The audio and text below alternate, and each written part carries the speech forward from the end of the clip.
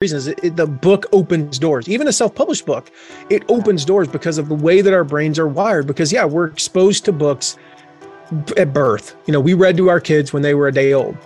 Yeah. We whether you're reading, Bible to them or stories or whatever, you're reading to them and they see this book.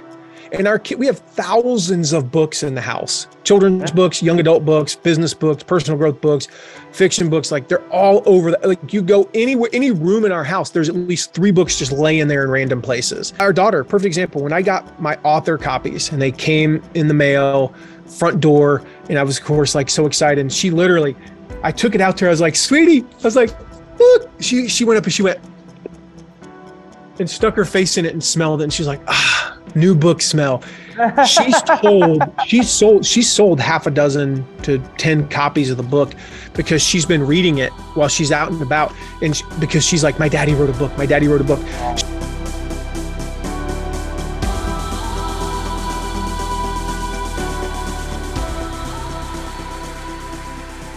All right, books. Should you have a book? Should you write a book? How can it help you? What's the process of writing a book? Even more important, how the hell do you sell books? I've got a fascinating guest today who, I got to be honest, my first question to him is going to be like, why'd you do this?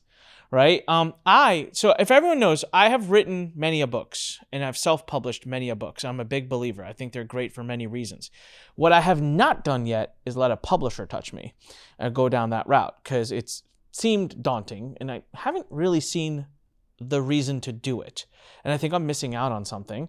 And then I watch our guest today go out and go through the trenches and do it. And he's killed it. I mean, just destroying it. We're going to get his numbers. He's going to talk about all of it. I've been super impressed. And I asked him to come on this podcast because I was like, not only can I learn a lot, but if you're an entrepreneur, again, I feel like even if you own a laundromat down the street or if you own an e-com store or whatever, kind of want to inspire you today to see if there isn't a book inside of you we should get out. All right, so lots of fun stuff today on the Onyx and Gall Show. Welcome back. And of course, make sure you click subscribe, click like, leave a comment, do all that jazz. Come on, kids. Let's help spread the word about the Onyx and Gall Show. So without further ado, I want to welcome to the podcast someone who I've known for God knows how long now, 10, 12, 15 years. It's been a long time. And every time I hear his name, I think of the word affiliate. Like I just know this guy to be in that space. He's owned it, very successful. He's done amazing things, has a great reputation, was doing really well, making tons of great money. And now he goes and writes a book. We're going to find out why. Matt McWilliams, what's up, my friend? Thanks for being on the podcast. Oh man, good to be here, Onik. Yeah, we go back. Can you believe it? It's been 16 years.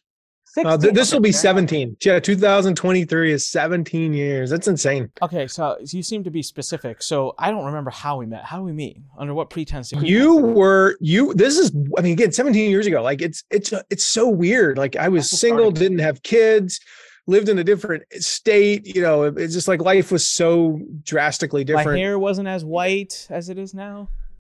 I had no gray. That's the thing. Like I was so happy when I got gray hair about 6 years ago because I finally stopped looking like I was 19 years old. It was. You were an affiliate for a program that I was running, and I remember like the first month you made like $42, and the next month it was like $80. And it was you kind of grew from there, and then you did I remember you did the affiliate classroom. If you remember that way back in the day, and you did like the honorary certifications and I was one of them, and then next thing you know, we've, for instance, I mean, it's kind of, 17 years, like you're one of like 5 people I've known that long. It's so weird. I knew we go way back. I did not know we go affiliate classroom way back. That's that you took me down memory lane there. That's amazing. And so when were you managing an affiliate program for someone when I made that $40, or was that your program? Yeah, that was like a year before that. Okay. So yeah, it's so crazy to think about that. It is. And all the crazy things you've done since then, including writing this book. I'm going to talk to you a little bit about the journey that took up to writing the book. I want to talk to you about how you wrote the book and how you sold the book. But I guess dive right in. Guys, everyone, buy the book, first of all. You could see right behind him, Turn Your Passion into Profits.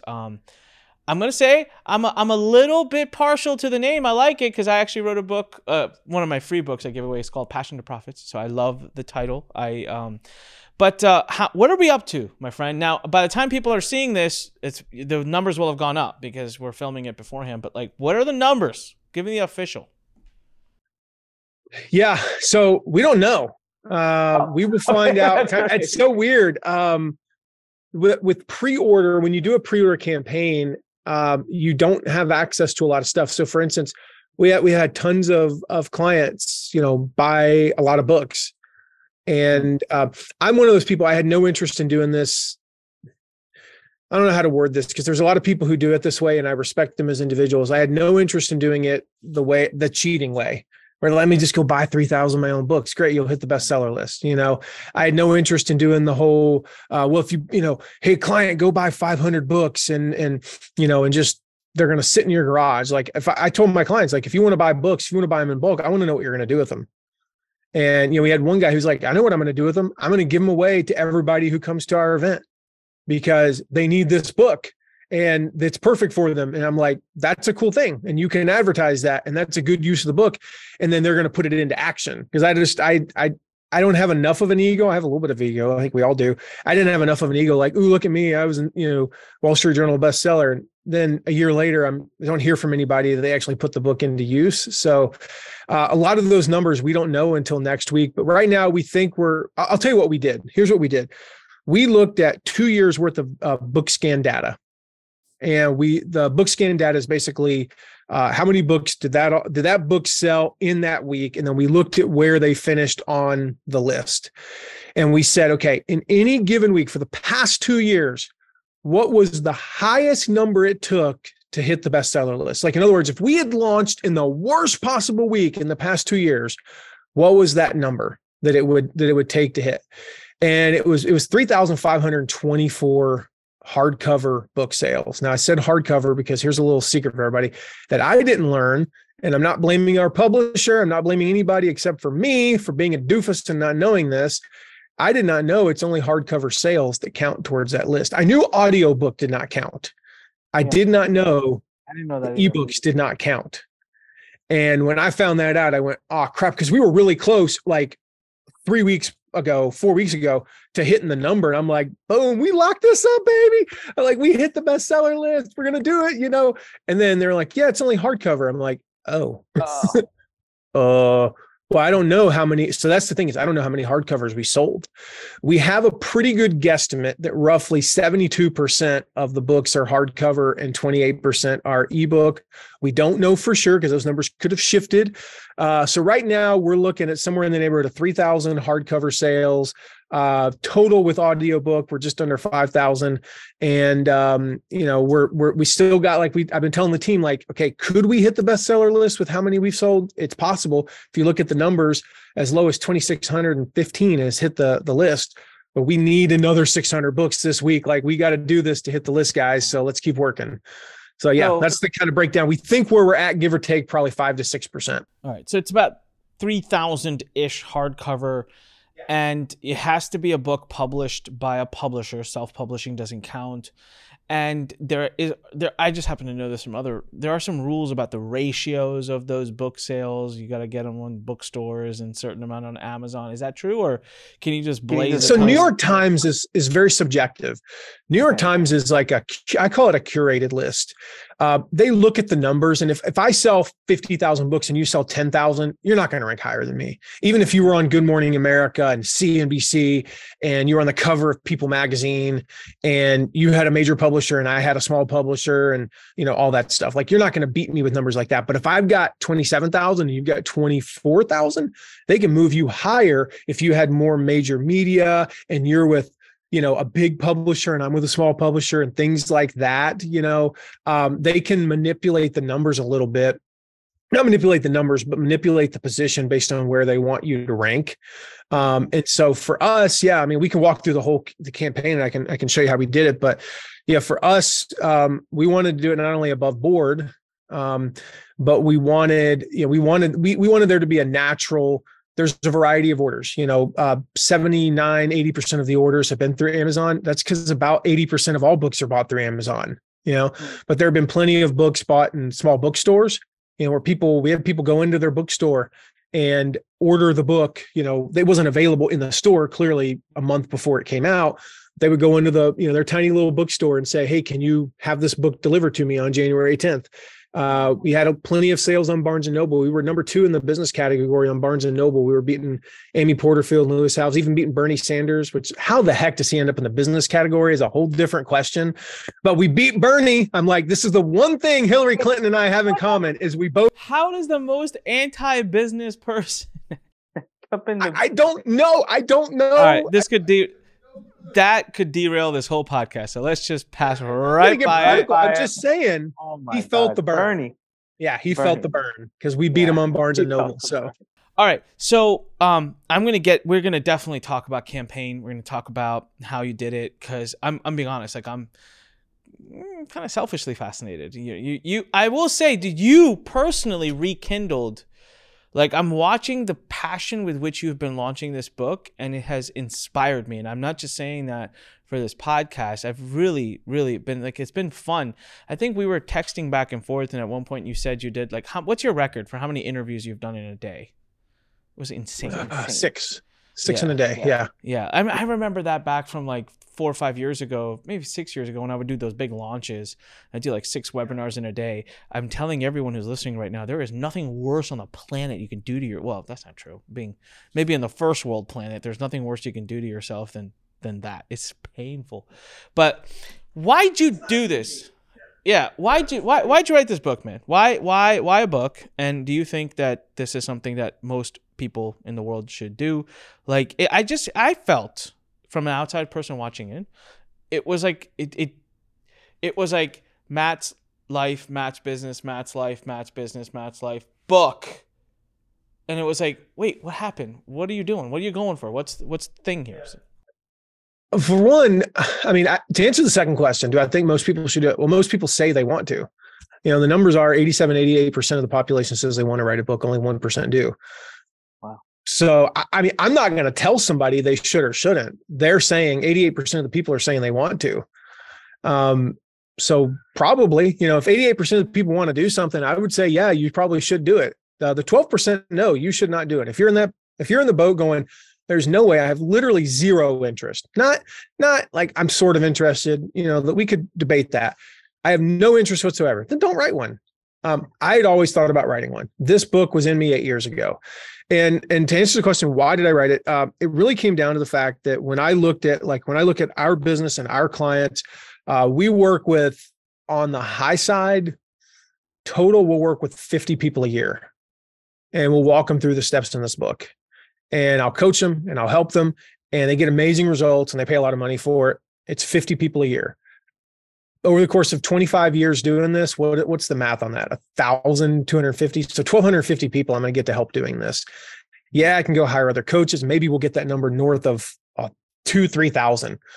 This book will help 5,000 people do that, 6,000 people. And that's in a few months, and then the book lives on. The book is evergreen. Like, I will probably do a revised edition in 7 years because something that I mentioned in there is either no longer relevant or has shifted a little bit since I wrote the book. But the word Facebook, I'm not entirely sure it appears in the book. I might say so-and-so said on Facebook and quote them, but I don't talk about how to use Facebook, how to use TikTok, how to use it, because some of those things might not exist in 5 years. And so I wanted it to be evergreen. So it's going to outlive me. So that was the reasoning behind it. Is like, okay, I can help 50 people a year, or I can help hopefully 5,000 plus in a year. How do I do that? And that's the only way I know how to do it, is through, but like, that's what society says. Like, I wasn't going to get a Netflix special, and even if I did, nobody was going to watch it, because who wants to sit down and bawl on Netflix watching something about how to turn your passions into profits? But people buy books to do stuff like that. Yeah. And that was the reasoning behind it.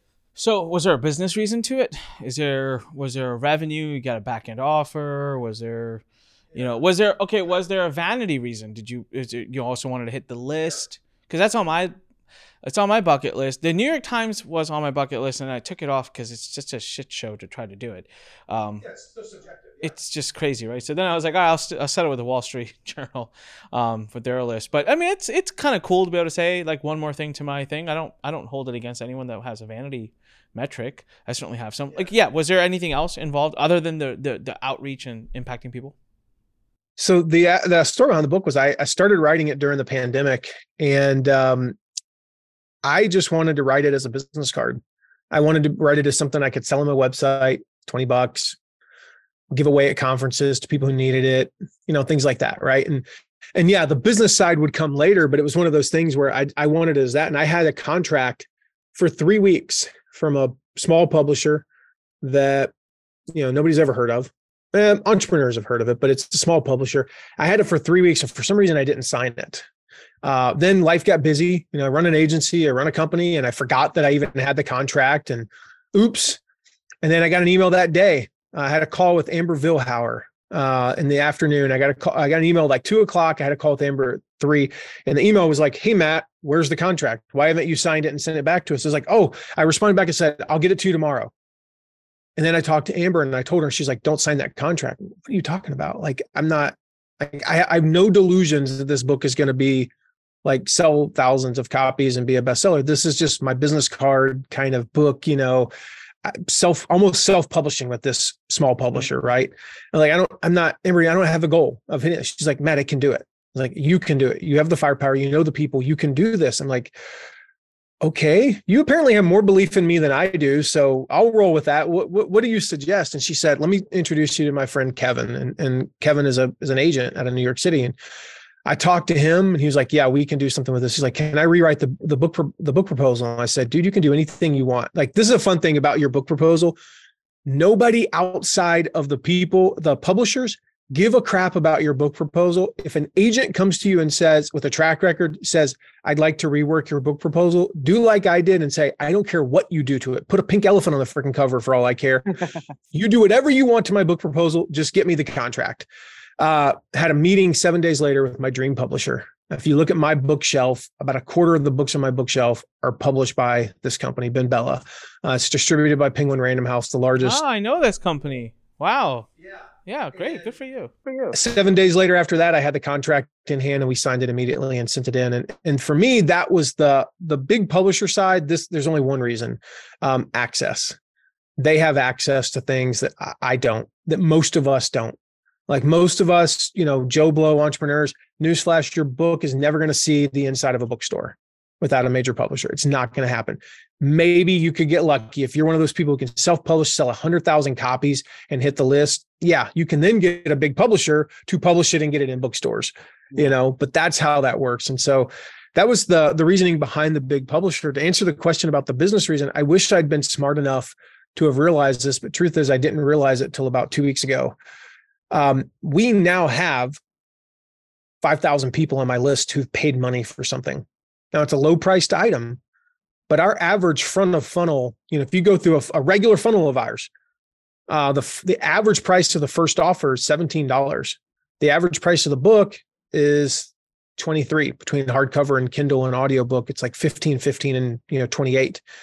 So the average price is about the same as a front of funnel offer.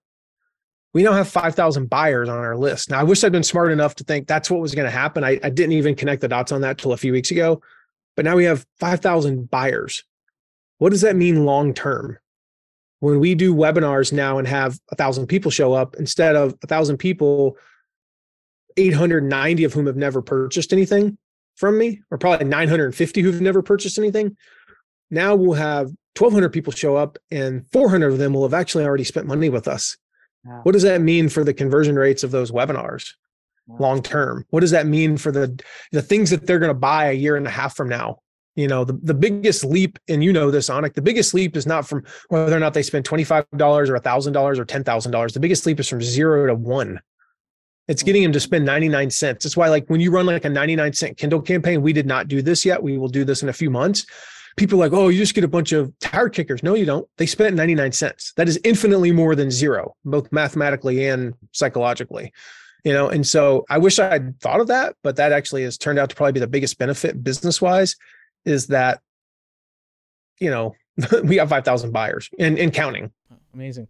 Well, so whenever I teach books and getting books out, I'll say, I've written many books there in the bookshelves around here in the studio in as little as a week and a half. I have an audio dictation / hire editors, blah, blah, blah. But those are books that are not really meant to hit bookstores. They're really meant to be top of funnel, something we give to people as a value add to get them to our webinar or to get them to watch something else. but a proper. I always differentiate books as this. I call it a marketing book or I call it a legacy book. What you've created, I would say it's a legacy book. That's a book that you pour a lot more into. My legacy books have taken me a heck of a lot. I only have two. I have Circle of Profit and Escape. Those are my two legacy books, self-published, never went to a publisher. I'm curious, creating a legacy book in your case, from start to the day you wrote the first word to yesterday, which I believe was the day you said this book officially went live, as of the day we're filming this, how long was that period? Started writing it in December of 2020. Okay. I finished the manuscript at the end of May 2021. I did this book. I did the first couple of weeks in a bit of a downtime. We shut down as a company every year around the new year, just took a couple of weeks off, and I started doing it then. And then hit February, and I was about what I felt like was probably 25% of the way done with the manuscript. At that, I didn't realize that they were going to cut 30 some odd thousand words, which made it better. But I'd written, 25, 30,000 words. And we were hitting a busy time in our business. We had a big launch. We were doing a close to $10 million launch with a client. We had 3 new team members who just started that month. Like things were it was crazy, right?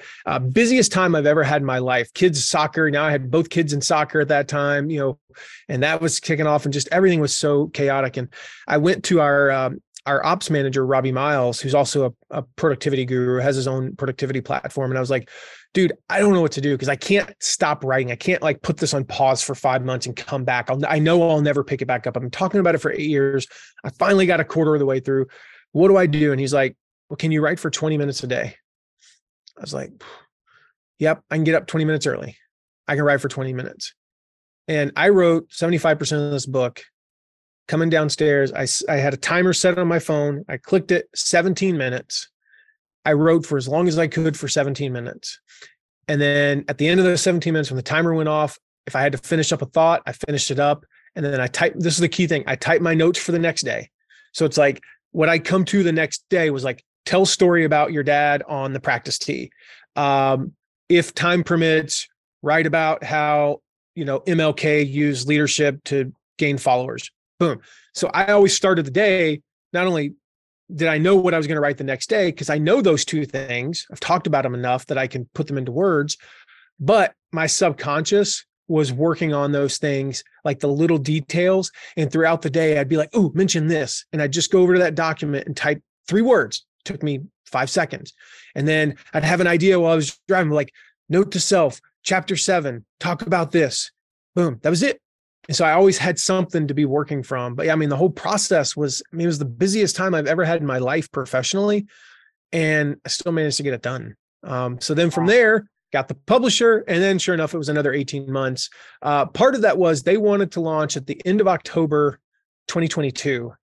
And I told them in October of 2021, when we were setting the date, I said, I don't want to launch then because of the midterm elections. Like, let's just keep taking this back to politics, right? I said, these are going to be the most contentious elections we've probably had in American history. It's a lot of negativity. This book is a positive book, and I don't think we're going to be able to cut through the clutter. I don't want to launch then. And so then we moved it to when we moved it. Yeah. Wow. So it does take time to go the publisher route.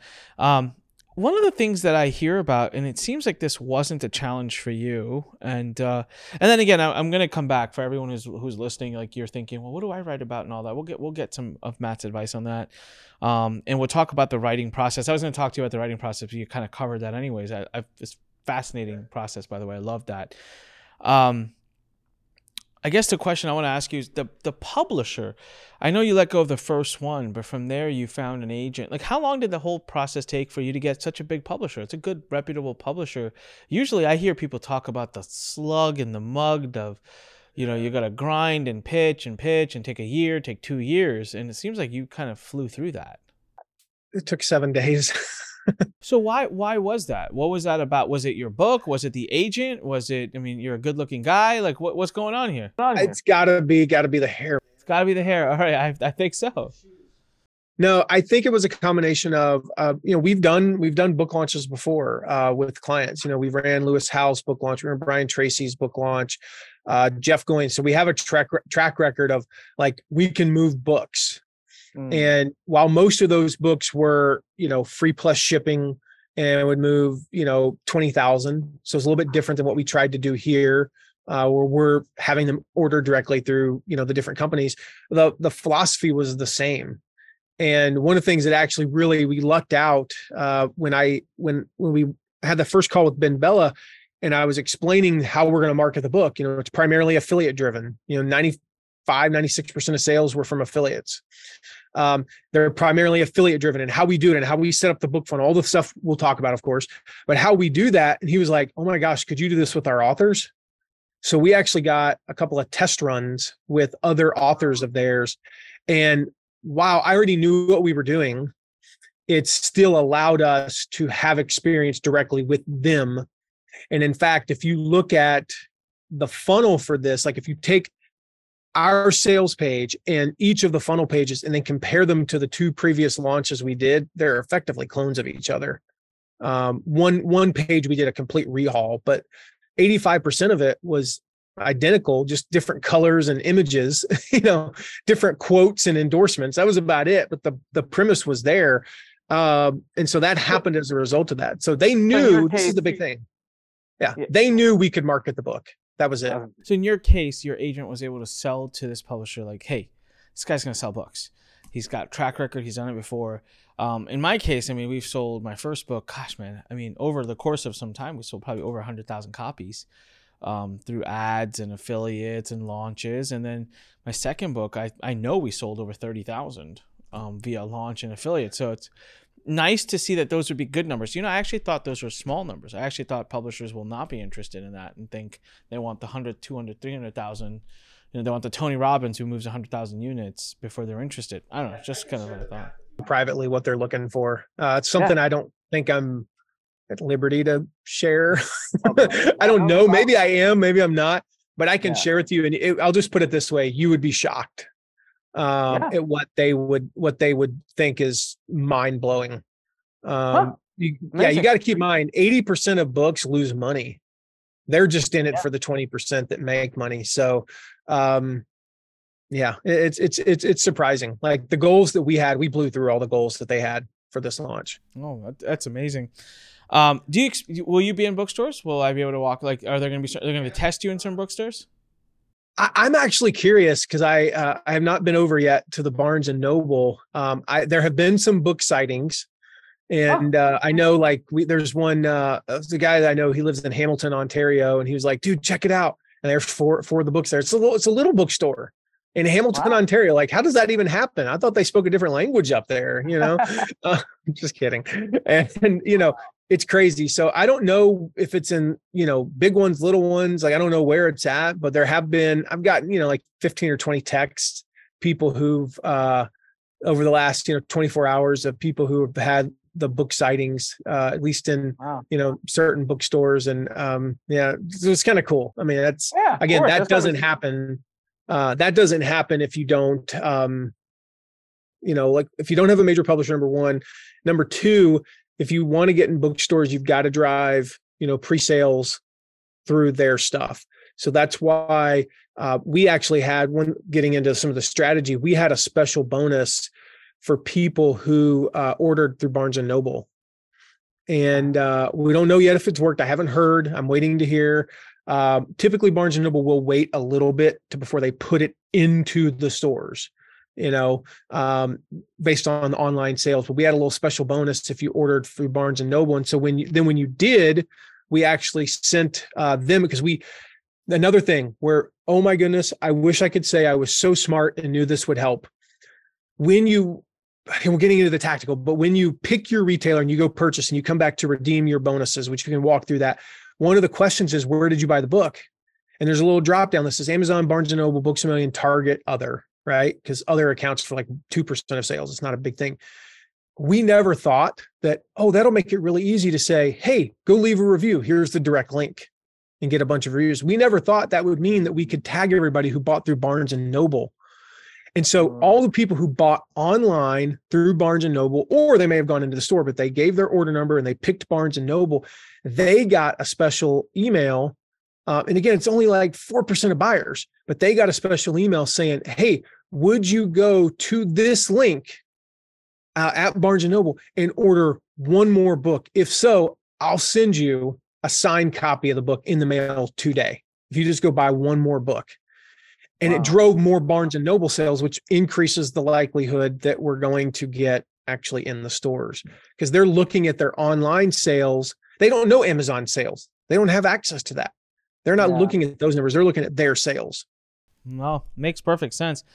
So what about like the topic? I mean, it seems like you wrote about what you live. I mean, someone who's listening to this and is like, they're thinking and they would maybe want to write a book. What would you say to them if they're debating the topic to write about, or I don't know, just kind of the ideation? You talked to us about how you wrote the book. I found that fascinating. Let's go. So we kind of were in the middle. Now let's go to the front of it, which is like, how do you come up with the idea, the outline, the thoughts, the title, the subheadline, the subtitle? And then after we do all that, we'll go talk about like the marketing plan and how you moved all these books.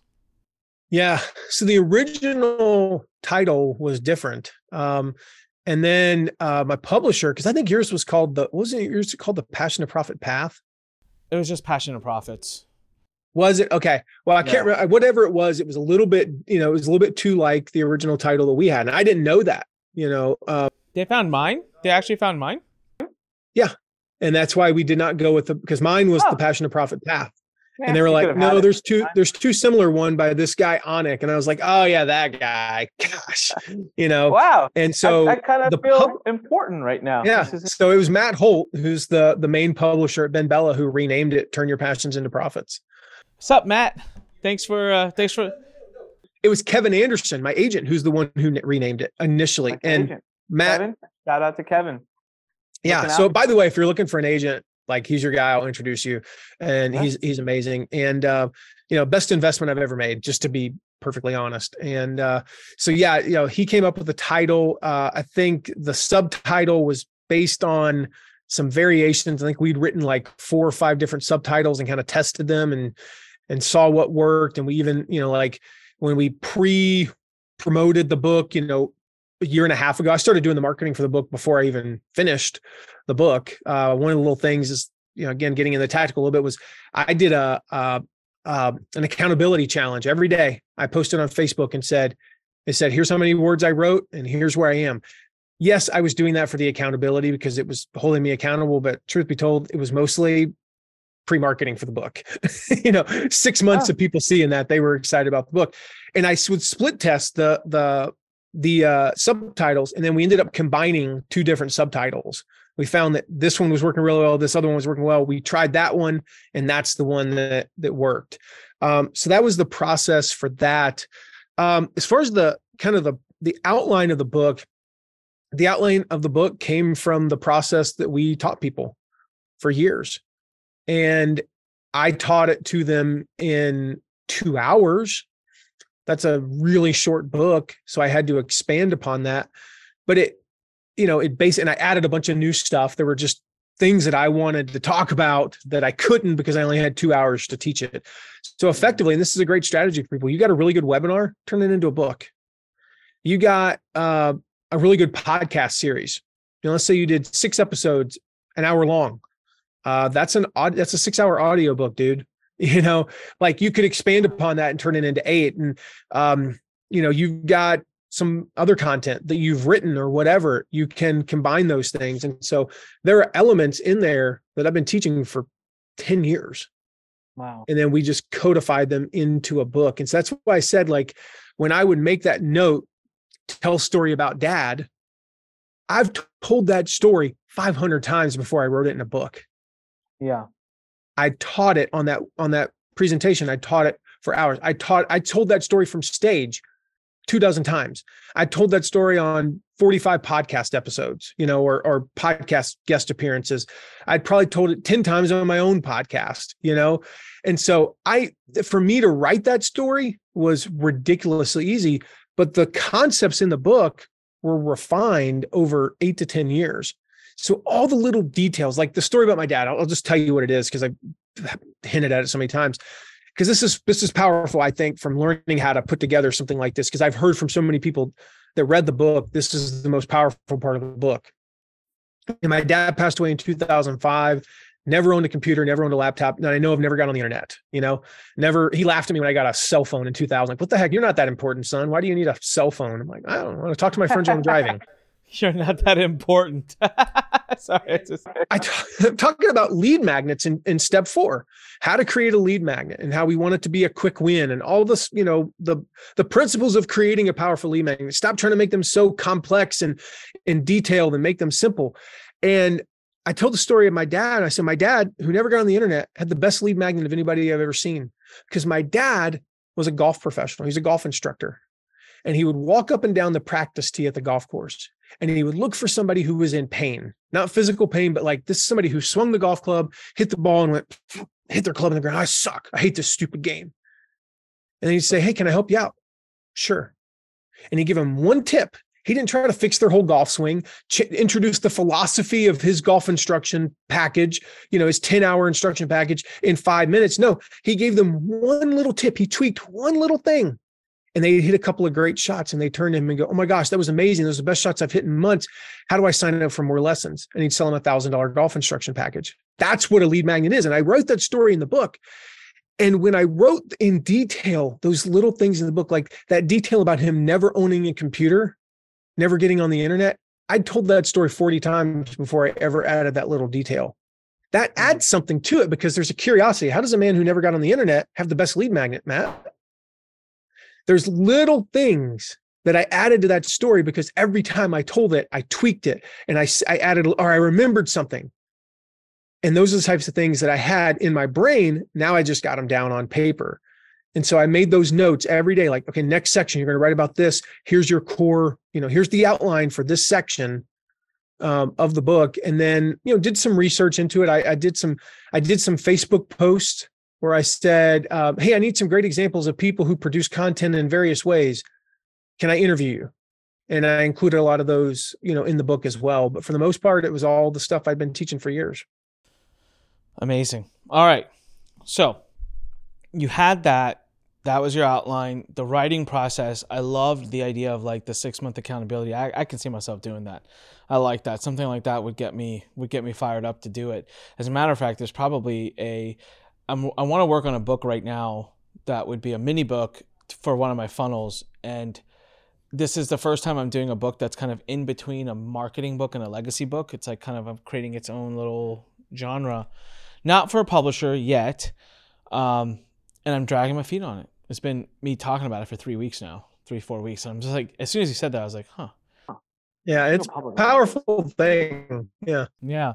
And I love how you, every day, instead of hours and having to disrupt your life and take all that time away from family, you would take the 20 minutes and, sit down and have a very methodical way to write that. So that was a great way for anyone who's watching or anyone who's listening to think about that. Some other tips I'll just give people is like, I'm very good at audio. Personally, I'm more comfortable. So sometimes I'll audio it, transcribe it, and that way I don't start with a blank page and maneuver that, and then I let the editors do their trick. There's a lot of ways to get the book out. So let's say the book's out. Now walk me through. So the book's done. It's ready. You got to launch this thing. How long have you been marketing it officially? It's been at least a month or two, I feel like, from the time I first heard about it. Officially, so I'll walk you through the whole process. Again, that accountability stuff, please do. That's the first part. That's kind of the shot across the bow, right? Like, hey, I've got a book coming out. I'm writing a book. You get a couple hundred people interested. These are friends, right? Hey, when you launch, let me know. I'll help you promote it. Great. There's our first 75 affiliates. That was the first 50 podcast guests that appearances that I'd already booked, essentially. Let me know when you launch it. Boom. I had, 50 to 100 of those lined up 18 months in advance. So that was step one, that kind of the shot across the bow. The next phase was late last year, early, and that was about a year in advance. We did a cover, we started testing out covers, and it started with like, here's 7 designs the publisher did, vote on your favorite. And I sent that, not only to Facebook friends and on social media, but to our list and our tech subscribers, like, hey, go pick your favorite one. And then we did a little bit more narrowing down and combining of elements. And, like we pretty quickly discovered that we knew that this color scheme, because this color scheme matches my company's color scheme, that was by far the winner. Then we had like 4 different designs, and we kept doing iterations of that. We kept having people vote on it for like 3 months. So now they're a part of the process and they're cheering along. Like people wrote novels explaining why they voted for the cover they voted for. And I'm like, well, they're going to buy 10 books, like they're in for it. These people were in, and we would get people, again, same thing, get another 25 to 50 people who are like, when you launch it, let me know. I'd love to have you on my podcast. Love to promote it. I'll buy copies. We had one guy who was like, just tell me when it launches. I'm in for 100. We had clients reaching out to us. Like I literally had clients saying, hey, if we buy like 500 books, do we get a discount on our, on our monthly, payment? I'm like, sure, we'll figure something out, So those are the types of things that were happening a year in advance. Wow. And then, as we lined up more affiliates, the next thing we did was we continued to hit up our list to be on the book launch team. To be on the book launch team, you bought the book, you agreed to buy the book. That was number 1. You pre-order the book. Number 2, you agreed to leave a rating and review. And number 3, you agreed to promote it at whatever level, with this group, it was like whatever level you feel comfortable. You might have a list of 17 people, so whatever. But the point was buy the book, leave a review, and then promote it as much as you can. And they effectively became affiliates for that, which I'll explain a little bit on that, how that works. And then the next step was reach out to all my personal contacts. It's how we're doing this today, right? As I said, hey, Onik, book launching, have me on your show, basically. So reaching out to all those people. Then the big one that accounted for over half the people who promoted this book was we did what we call the Amazon rabbit trail. So this is how we recruit affiliates 101 with a twist. When we normally recruit affiliates for a client or for our own stuff, we'll go look at affiliates who promoted a similar product, reach out to those people and say, hey, you promoted such and such. We've got such and such. It's the same in this way, but different in this way. Would you be interested in sharing with your audience? Boom, right? With the Amazon rabbit trail, what we did is we went to Amazon, we picked one book that I knew was similar to ours. And that had come out in the past 2 years. We wanted to be inside the past 2 years. And we found every affiliate, up to like 25 affiliates, who promoted that one book. Now, here's the cool thing about Amazon. We all know this, but do we take advantage of it? Amazon tells you what other books to go look up their affiliates, because it says people who purchase this also purchase these. So it gives you like 5 more books. We then found every affiliate who purchased those 5 books. And we had those on the list. Then we clicked on those 5 books and it gave you 5 more books. Already I'm at 26 books, the original book, the next 5, and then 5 each from those. Now, eventually you start hitting the point of diminishing returns where, you get a lot of, for lack of a better word, like incestuous cross connecting, right? Where it's like these 5 are the same as the 5 for the other one. But we had hundreds of books on the list, and we went and reached out to the top 20 to 25 affiliates that had promoted every one of those books. We had thousands and thousands of potential affiliates, and we reached out and we basically said, how do you find that number? How do you find them? How do you know the top 25 affiliates for a book? Yeah. Now, I don't know top 25 in terms of number of sales, but top 25 in terms of, there's 2 factors that we looked at. Number 1, where do they rank on Google? If they promote, like if they did an interview, where did it rank in the interviews on Google? Okay. And then number 2, we were able to look at things like if they did an interview, how many, like where does their podcast rank? There's a website called Listen Notes. Just type Google Listen Notes. And for about, the thing I love about Listen Notes, because we don't use it every day, is they have a 2-day membership. So it's like $24. Okay. And, when you're managing a budget, it helps to not blow like $500 in a month on something you're only going to use 3 or 4 days. For $24 for 2 days, it'll show you like the contact information for the podcast, but it also shows you their rank. So we wanted to only work with top 0.5% podcasts.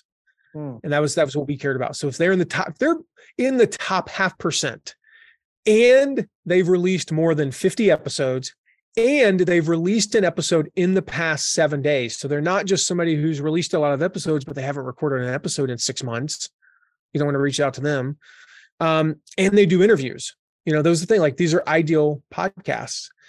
And then we also looked at like who was promoting them on social media, and things like that. And then you can kind of tell like, okay, this person has 18 followers. No, this person has 94,000 followers. Okay, they probably have some traction, So we find like top 20, 25, might have gone as deep as 30, might have stopped at 15, just kind of depended upon when they hit kind of diminishing returns. And we had thousands upon thousands of affiliates, and we reached out with the basic message saying, hey, we saw that you promoted Joe Schmo's book, such and such and such and such, right? Matt McWilliams has a book coming out called Turn Your Passions into Profits. Can we send you a copy? And would you be interested in promoting it? And we got about 400 people that way to promote it. And some of them ended up being some of our biggest affiliates. And what's in it for them? Just the Amazon commissions? Like what? Are you paying them something else? Yeah, no, they don't even get the Amazon commission. So what we did, so we set up, so like for you, for example, passionsintoprofitsbook.com/Onik. All right. So you can buy the book on Amazon, you buy it Barnes & Noble, you can go to even some stores and get it, Target, whatever. But the best place to buy it is through that link. For everybody watching or listening, passionsintoprofitsbook.com/Onik. When you go there, you will see that there are some extra bonuses that people can get by being on that page. So they'll pick their retailer, they'll buy the book, they'll come back, it'll ask for where you purchased the book. So you got to enter your email address, of course, where you purchased the book and what's your order number. You enter that information, you click submit, and now you get all those bonuses. Those are free. Now, newsflash, Onik makes money from affiliates. I don't know if anybody knew that, but I'm just breaking that to all your viewers on Onik. I'm sure they're all shocked. None of them had any idea that you ever made any money as an affiliate. Yeah. Then we offer you stuff that fits the book offer. We've got the 1-year email plan that basically says, hey, you need some help deciding what the heck to email for your first year. Here's the list. Like we'll walk you through. We give you a whole plan. And we've got some other offers. Most of those, 2 of the 3 offers are essentially the content that my publisher made me take out of the book, because I wrote 117,000 word manuscript and they wanted it at 75 and we compromised it like 82. So it's still about a 300-page book, but we had to take out about 150, 175 pages. And then we turned that content into some courses that we can now offer in the back end.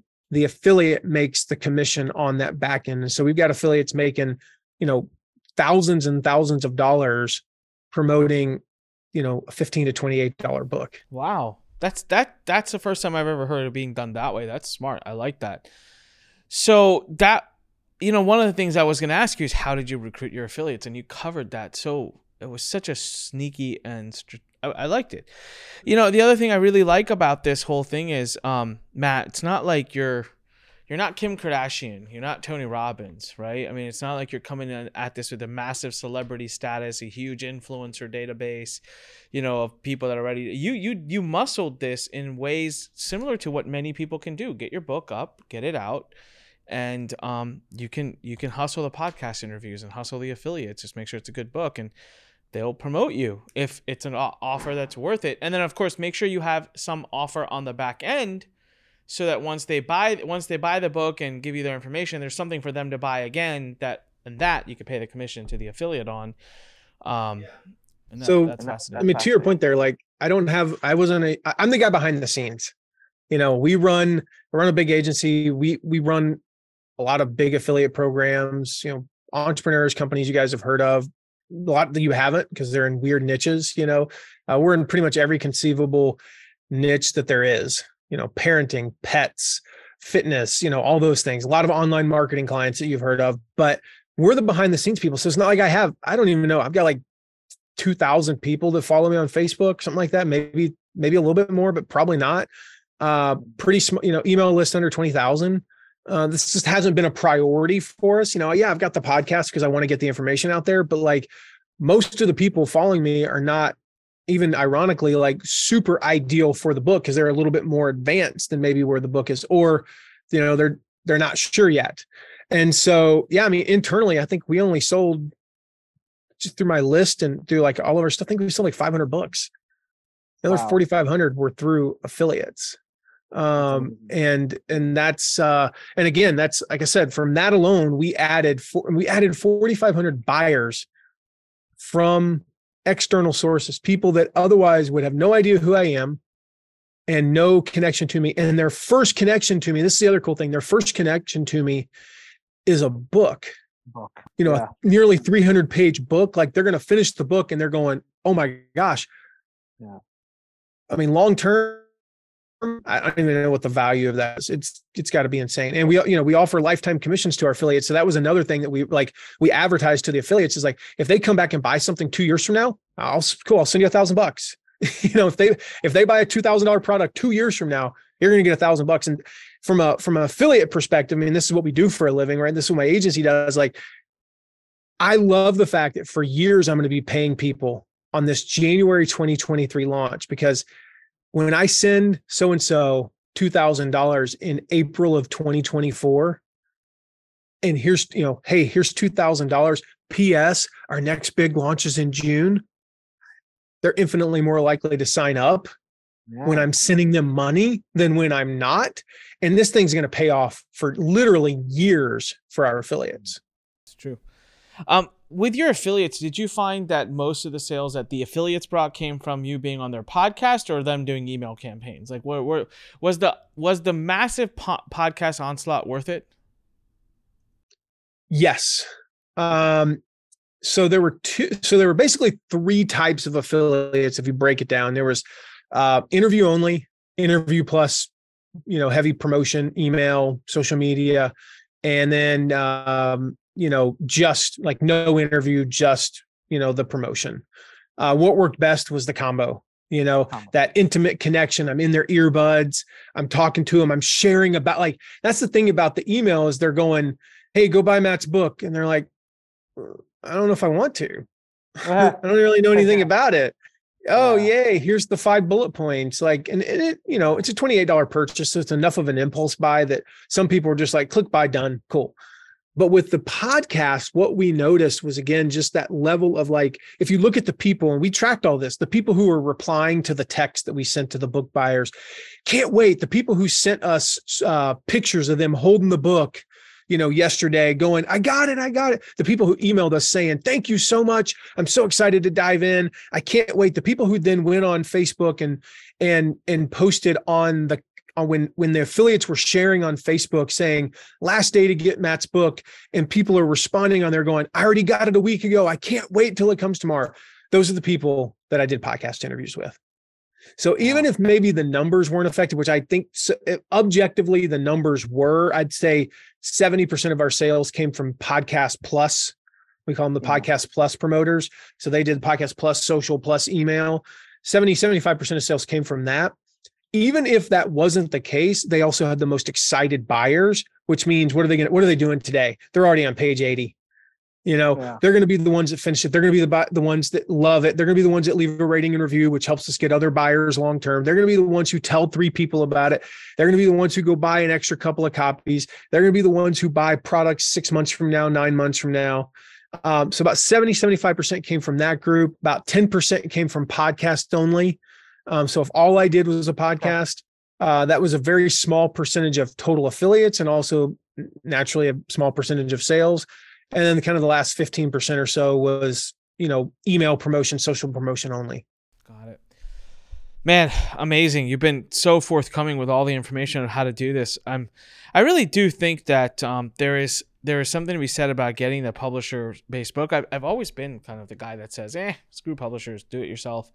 But like you said, if the numbers are there and if you can get in front of them and if you know how to market, then get that credibility behind you and get into the bookstores, because that is one of those check marks that you can put off. Matt, where can people go to grab a book and to follow you and, work more with you? Please give the URL again. Grab the book, passionsintoprofitsbook.com/Onik. That's Onik's special link. You guys get all the bonuses and stuff there. And if you buy anything on the back end, Onik's going to get a new car. Probably not. I don't think you're gonna make that much, but so that's the best place to get the book, guys. And then at the bottom there, if you want to connect, otherwise I've got links to social and all that stuff and the regular website, but yeah, grab a copy of the book and, we'll see. I mean, I think this alone might be that final catalyst to like getting to that level. 'Cause we're really close to to that Wall Street Journal list. And yeah, just real quick, I do want to touch, like, as you said, Anik, like, again, the publisher side, it opens those doors that you can't open. I've been blown away. Like, we've done, so let me pull it up. This is podcast number 168. Podcast number 168. When we reach out, if I had reached out and said, hey, I've got a lot of great things to share, I can walk your audience through how to turn their passions into profits, would you have me on your podcast? We'd have gotten 50. Yeah. When you say, I've got a book coming out, it's just the way that the human brain is wired after, when was the printing press invented? Like 1500 by Gutenberg or whatever. Ever since that day, there's something magical about books. There's just something special about them. And like, even in my family, when I go into family Christmas and they're like, oh my gosh, it's the author. Nobody's ever been like, ooh, here's the guy who sold $1,000, $2,000 courses. Nobody ever said that. That's how our brains are wired. I have two stories to connect to what you just said that I think have to be shared, because you're 100% right. Number one, I have a 9-month at home, and we put the emphasis on books to kids since the day they're born. We literally brand the importance of books into, we read to her every night. She knows the importance of a book. But the second thing is a story to what you just said, which is like, when you see people at the Thanksgiving dinner, they're like, hey, Matt, that's the author. So we had a housewarming party. I bought this house. I was really proud of it. It was a really beautiful house. Did it all up. It's snazzy. It's got all the automation. It's got all the fancy tools, fancy bells and whistles. And I'm going to have my family over. Cousins, aunts, uncles. I'm like, yeah, this is it. They're going to see my house. Like, I did it. I made it. This is my moment. And they came, and yeah, they liked the house. They're walking around, and they're like, hey, nice house, whatever. I'm not feeling it. I'm like, come on, guys. This is like so I made it, right? Yeah, come on.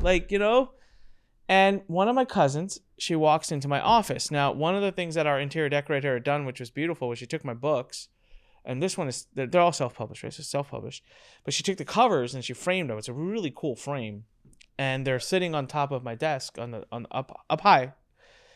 And my cousin, she looks at it, and I see her looking, and she looks over and she calls me into the room. She's like, what's that?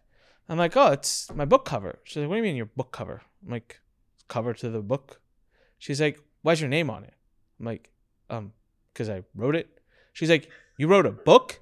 And I'm like, yeah. She's like, hold on. You're an author. Like, you wrote a book. Like, it's a registered book. I'm like, yeah. I wrote a book. I've sold like tens of thousands of copies of it. She went bonkers. She's calling her kids. She's calling her husband. She's calling other people in the house. She's like, oh my God, come in here. I wrote a book. And I'm like, you're standing in my multi-million-dollar house that I invited you to, that I'm like so proud of, that's got automated television sets and automated this and automated that. And she's blowing a lid over a book that I wrote. And it's like the mental... It's just something in our heads, man. Like, it's crazy. And you're right. The authoritative benefit of it is huge. And I do believe that 86% or whatever that you spoke about that said that they should write a book, like, write it. It's not easy, but it's not that hard also. And it's a cool thing to have. My uncle's writing a book right now that he never intends to publish or anything. He's writing it for us. He's writing it for family. He wants to print out like 50 copies of it and hand it out to the family. He's 70 some years old, super successful, has had a great life, and he just wants to tell his story so that we could pick from it. I'm like, that's brilliant. I love that. I have a friend of mine who does that. He formats those books. They're like the legacy books that they're not intended to be sold. And I'm happy to, because he puts those together for people. And yeah, I mean, as we finish up, like, we probably should have led with that, like the why you should write a book. And that's one of the reasons the book opens doors. Even a self-published book, it opens doors because of the way that our brains are wired. Because yeah, we're exposed to books at birth. We read to our kids when they were a day old. Yeah. We whether you're reading, Bible to them or stories or whatever, you're reading to them, and they see this book. And we have thousands of books in the house: children's books, young adult books, business books, personal growth books, fiction books. Like, they're all over. Like, you go anywhere, any room in our house, there's at least 3 books just laying there in random places. Yeah. And so we're a book family, and a lot of people are like that, and we have that in our DNA. And I mean, as we, by our daughter. Perfect example. When I got my author copies and they came in the mail, front door, and I was, of course, like so excited. And she literally, I took it out to her. I was like, sweetie, I was like, look. She went up and she went and stuck her face in it and smelled it. And she's like, new book smell. She sold half a dozen to 10 copies of the book because she's been reading it while she's out and about. And because she's like, my daddy wrote a book. My daddy wrote a book. She never says my daddy worked with Tony Robbins. My daddy worked with Zig Ziglar. My daddy worked with Michael Hyatt. My daddy ran this or did this or ran a $10 million launch or did any of this. She never said any of that. As far as anybody knows, outside of a couple of people, her dad's a drug dealer. Nobody knows. But now that her dad's an author, Yeah. and nobody goes, what is that? When I work with Tony Robbins and we run affiliate launches, like it's a 45-second explanation about what I do. So I just lie and say I deal drugs. It's too complicated. Now I just go, I'm an author. Yeah. But instantly everybody knows what that is. And so it opens doors you can't even imagine. So write a book. Now you know how to market the book, even if you got okay, yeah, Matt, you sold 500-600 copies through your own audience, but the other 4,500 were not through my audience, So write a book, whether you think you've got it in you or not, write the book. You can go get the affiliates. I just showed you how. You just actually have to execute on it. 100%. Love it, Matt. Thank you so much for being on here today. Congrats on all your success. Can't wait to see where the book goes and where you land up on the list. And to everyone who's watching, passionintoprofitsbook.com/Anik. We'll put the URL in the YouTube description if you're on YouTube, and we'll put it in the show notes at onicpodcast.com if you're listening to us on a audio platform. So make sure you subscribe, make sure you leave us a great review, help us get the Anik Singhal show to the top of the rankings. Send Matt some love. Matt, thank you so much. Again, congrats on everything. And as I always say, everybody, when life pushes you, stand straight, smile, push it the heck back. See you on the next one. Bye.